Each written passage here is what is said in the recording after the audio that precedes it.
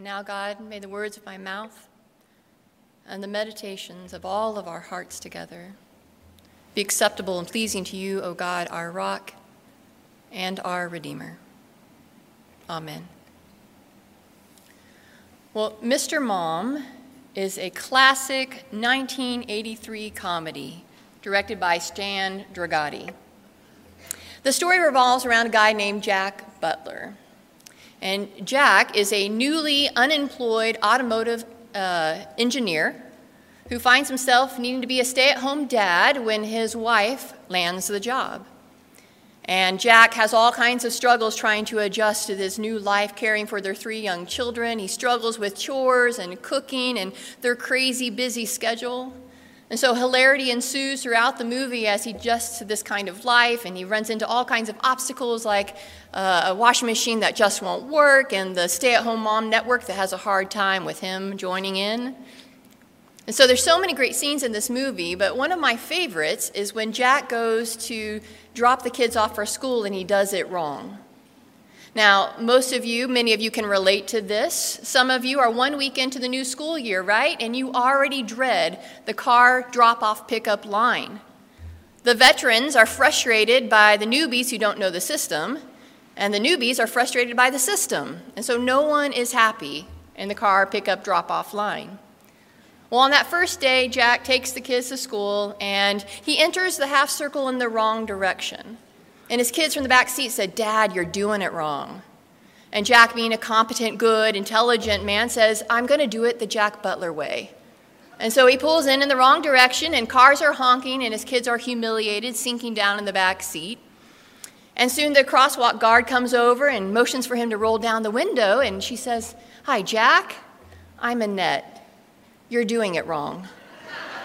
And then she explains to him how to do it correctly. And my favorite part of this whole scene is at the very end when he's pulling away from having done it wrong, a mom drives by, rolls down her window in one of those wood panel station wagons and yells, "South to drop off," followed by a name that rhymes with boron. And I love that moment.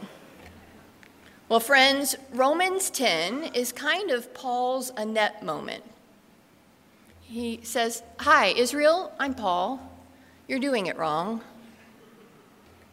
Last week I mentioned that Paul didn't actually write Romans. He most likely spoke it or dictated it, and a scribe and fellow man of faith, Tertius, wrote it down according to chapter 16. So I kind of imagine maybe the two talking together, wordsmithing, and figuring out how to write this letter of very important things to the believers in Rome. And it was a very diverse audience. The letter probably was delivered by Phoebe and probably read for the very first time aloud by this female deacon, Phoebe. And in it was addressing issues to the Jews, and sometimes Paul was addressing issues to the Gentiles, and Paul was always talking to the church as a whole. But in chapters 9 through 11, Paul is really focused in on his family, the Israelites. I mean, maybe Tertius made some comment about, well, what about the Jews, Paul? And it made Paul remember, like we talked about last week, his sorrow that they had not been able to see Jesus as the promised Messiah. Or maybe he just remembered his own sorrow and grief because he turns his attention to them and what he hopes for them to know. But it's important to remember that Paul is a Jew. Growing up, he was taught by one of the most esteemed Jewish rabbis or teachers. He knew the law, he knew the practices, and he was devoted. And in fact, in Galatians 1:14, he tells us that I advanced in Judaism beyond many among my people of the same age, for I was far more zealous for the traditions of my ancestors. He was so zealous, so passionate, so convinced that he was right, that he considered Jews that believed and followed Jesus to be dangerous heretics and persecuted them until he became one of them. It happened on a trip. Paul, who was known as Saul at the time, was on his way to Damascus, and Jesus pulled up and motioned for him to roll down the window and said, "Hi, Saul, I'm Jesus. You're doing it wrong." And that changed everything for him, including his name. Now known as Paul, he is as earnest as ever, zealous as he could be, but it isn't for the traditions of his ancestors. Now he is zealous and passionate for the truth of Jesus Christ. And in Galatians 1:11, he writes, "For I want you to know, brothers and sisters, that the gospel that was proclaimed by me is not of human origin. For I did not receive it from a human source, nor was I taught it, but I received it through a revelation of Jesus Christ." In the movie Mr. Mom, Jack learns all kinds of things about domestic life. He comes to appreciate all that his wife did for their family and for him over the years and grows in his understanding. And towards the end of the movie, Jack ends up volunteering at the school where his kids go to, and you know what his job was? He was a crosswalk guard. And in the final scene of the movie, a new dad drives up doing it wrong. And Jack tells him to roll down his window and says, "Hey man, you're doing it wrong. South to drop off, north to pick up." The Apostle Paul goes from doing it wrong to helping others who are doing it wrong. Paul is now the crossing guard, and he's using what he's learned firsthand to direct the newbies in the faith, those new to Christ, about the good news that God has forgiven us, that God has sent Jesus Christ and he has raised him from the dead, that God is setting us right, working within us. And that is what is greater than the law. The Apostle Paul never got tired of sharing this good news. He proclaimed it everywhere he went, and he was particularly burdened for two groups of people: religious people who are depending on their works to get right with God, and pagan Romans and others who want all of their distractions, their hobbies, their pleasures, their gods in their life. And both groups, Paul says, are confused. Now today, when we read our scripture text, we jumped right to verse 5, but the first 4 verses are really important. Paul has said, "Brothers and sisters, my heart's desire and prayer to God for them is that they may be saved. For I can testify that they have a zeal for God, but it is not based on knowledge. Not knowing the righteousness of God and seeking to establish their own, they have not submitted to God's righteousness. For Christ is the culmination, the end, the fulfillment of the law, so that there may be righteousness for everyone who believes." Paul notes the passion and enthusiasm of his people for God, but then confesses that their zeal is misplaced. You see, they see the law as a means of earning God's favor through religious activity. Obedience to the law will save them and make them right before God, but Paul insists a right relationship with God or righteousness does not come from the law. It comes from faith in Christ alone. And then to help the listeners differentiate between righteousness from law and righteousness through faith, Paul looks at verses 6 through 13 and tells us a bunch of reasons and things from Hebrew scripture that they would understand. They'd be familiar with that scripture, and he reframes it so that they can see what they've always believed is now demonstrated and fulfilled in Christ. It's what Christ has done for them. He has ended or fulfilled the law. What the law could not do, Christ has done. And so here's what Paul tells the Romans. If you trust in the law for your salvation, then it becomes an idol. You are believing that you can earn your grace and into the right relationship with God, which is a rejection of God's grace. If you trust the law for your salvation, then you're setting yourself up for a life of guilt and shame and captivity because no one can live it perfectly. Reaching God by keeping rules is impossible. Perfection is unattainable, but Jesus is not. He is accessible. Paul says you don't have to climb up to the heavens or crawl down to hell. It's all been done for us. What Paul believes his fellow Israelites need to be saved from is their anxious and endless striving to save themselves. Maybe you know something about that. Paul did. In Philippians 3, he says that when it came to righteousness under the law, he was blameless. He lived it perfectly. But Paul still didn't have peace with God. Not until he met Jesus. And that's when things changed for him. That's when he could let out a sigh of relief and breathe again.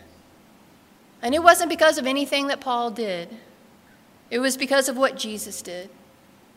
Whatever the price of salvation was, it had been paid in full. Now, before we get a little too arrogant and think, well, we understand the law can't save us, Mel, I think if we are honest, we too find it hard to trust that God's grace is sufficient for us. Our traditions, our churches, our parents, our peers, our sermons, our pastors, our curriculum often lead us to believe that we must follow a list of do's and don'ts in order to be fully accepted by God. But if we're trusting in our own behavior, then we're not fully trusting Christ. And it is easy for right living to become this idol, but focusing on our efforts to lead in our lives is an endless cycle of guilt and shame and captivity, self-reliance. Perhaps we can see how we can begin to think that we are somehow responsible for our salvation by what we do or what we don't do. And friends, it's really difficult, I think, for us in our culture especially to understand this.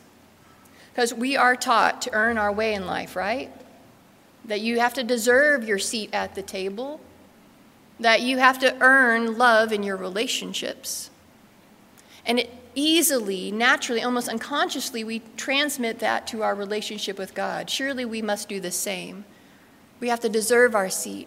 We have to earn that love. But friends, we're doing it wrong.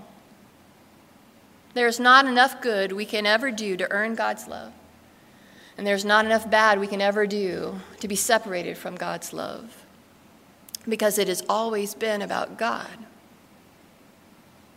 Paul wants us to have peace of mind, to have confidence, to have courage in that God is the author of our salvation, not our efforts.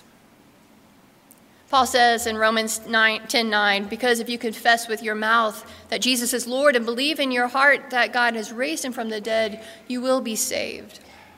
And we often put a lot of emphasis on that confess and believe as things that we've got to do. And we forget that this verse is in the middle of a passage where Paul is saying that you cannot do anything to be saved, that it's God. And maybe faith is something that we rest in or surrender to rather than muster up. I heard a pastor use the metaphor of floating on a river to help explain this, and I thought, well, if there's ever a metaphor Missourians should get, it would be about floating on a river, because we love our float trips. And he told his congregation about thinking about a river winding around the base of a cliff. And on that cliff are rock climbers with helmets and harnesses, and they're going up that cliff one risky maneuver at a time. And while in the river are below people floating on inner tubes, staring up at that cliff and saying, would you look at that? I mean, they're really impressed by those rock climbers, but they know they don't have the skill to do that. But they can float down the river, and they can trust those tubes to hold them up. And if you can understand that illustration as a parable, you can see he's talking about two kind of approaches to salvation. One where you trust your skill as a rock climber, and one where you trust the principle of buoyancy. You see, Paul had been climbing his whole life. He was really good at it, probably one of the best of his time. But the cliff was high. It reached up into the clouds, and Paul was never really sure if he could actually get to the top or not. But now he was trusting Jesus for his salvation, floating down the river of life, supported by grace, surrounded by love, and in no danger of sinking. Well, isn't he doing something, you might ask? Wasn't he trusting Jesus? Well, yes. Yes, he was. But he was doing it in the same way that you trust water to hold you up when you're floating in an inner tube. You don't have to think about it. You don't have to do anything. You just have to float.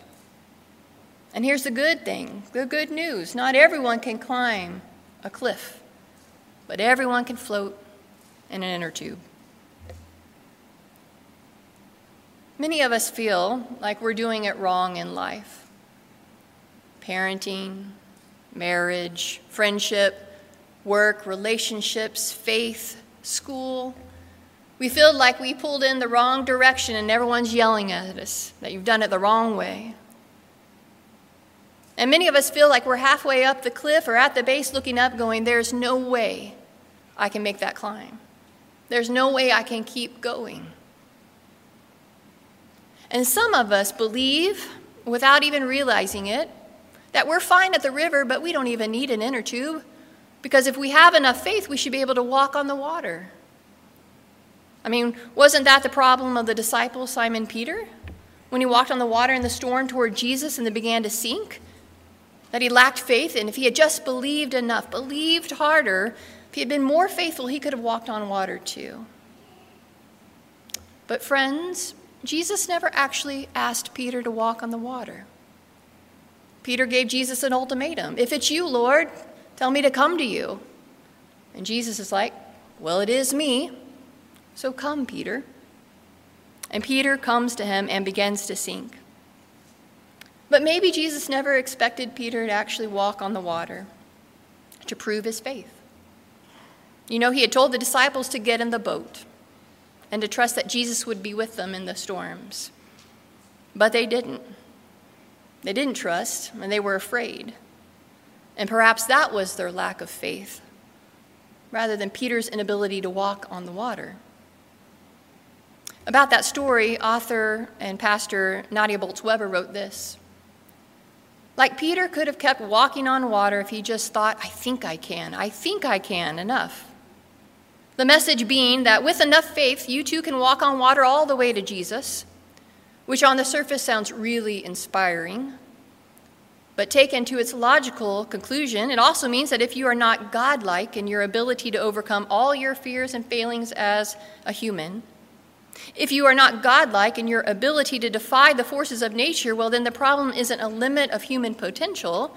The problem is the limits of your faith, and you should probably muster up some more. I mean, if we could just muster up what it takes to do what Jesus did, doesn't that mean we wouldn't really need the guy anymore? I mean, if you can make yourself that Christ-like, you'll never need again the need of healing. Mercy and forgiveness will be things other people need, but not you. But that doesn't sound like faith to me. That sounds like arrogance. You know, arrogance was what Paul was fighting in the early church.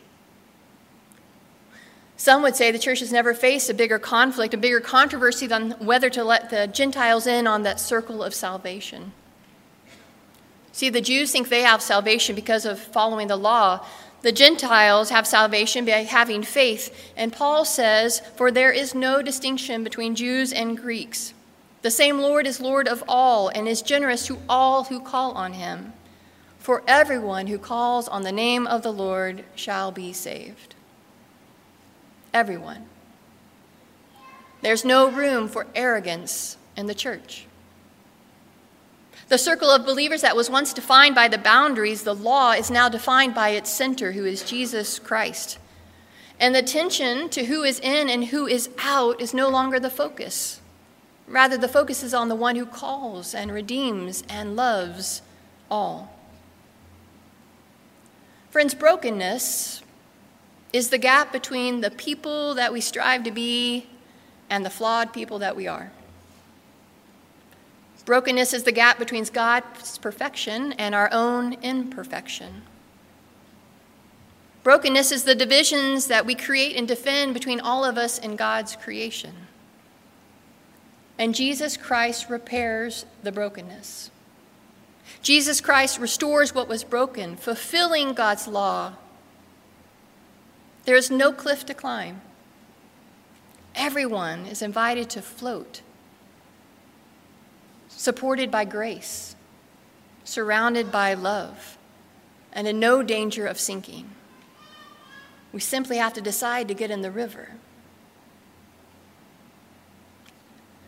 And so, friends, shall we gather at the river? Shall we go down to the river to pray? Shall we get in our inner tubes, trusting God's grace and love to carry us, not our own efforts? For when we confess that Jesus is Lord and we believe in our hearts by trusting what God has done for us, we'll get peace like a river. We'll get love like a river. We'll get joy like a river down deep in our soul. And not just you, and not just me, but everyone who is willing to float. Let's pray together. Lord Jesus, you know us. You know our hearts. You know how much we want to believe. But you also know, like Peter, we can step out on the water and sink like a stone. There you are, holding out your hand, ready to lift us up and help us back to the boat.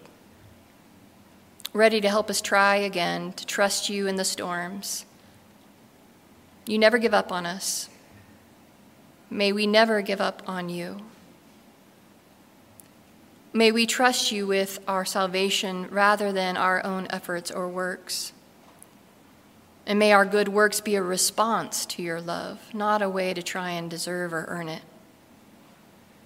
May we trust you with every aspect of our living and being. May we breathe in the Holy Spirit and breathe out your mission as your people in this world, for the glory of God and the good of the world. Amen.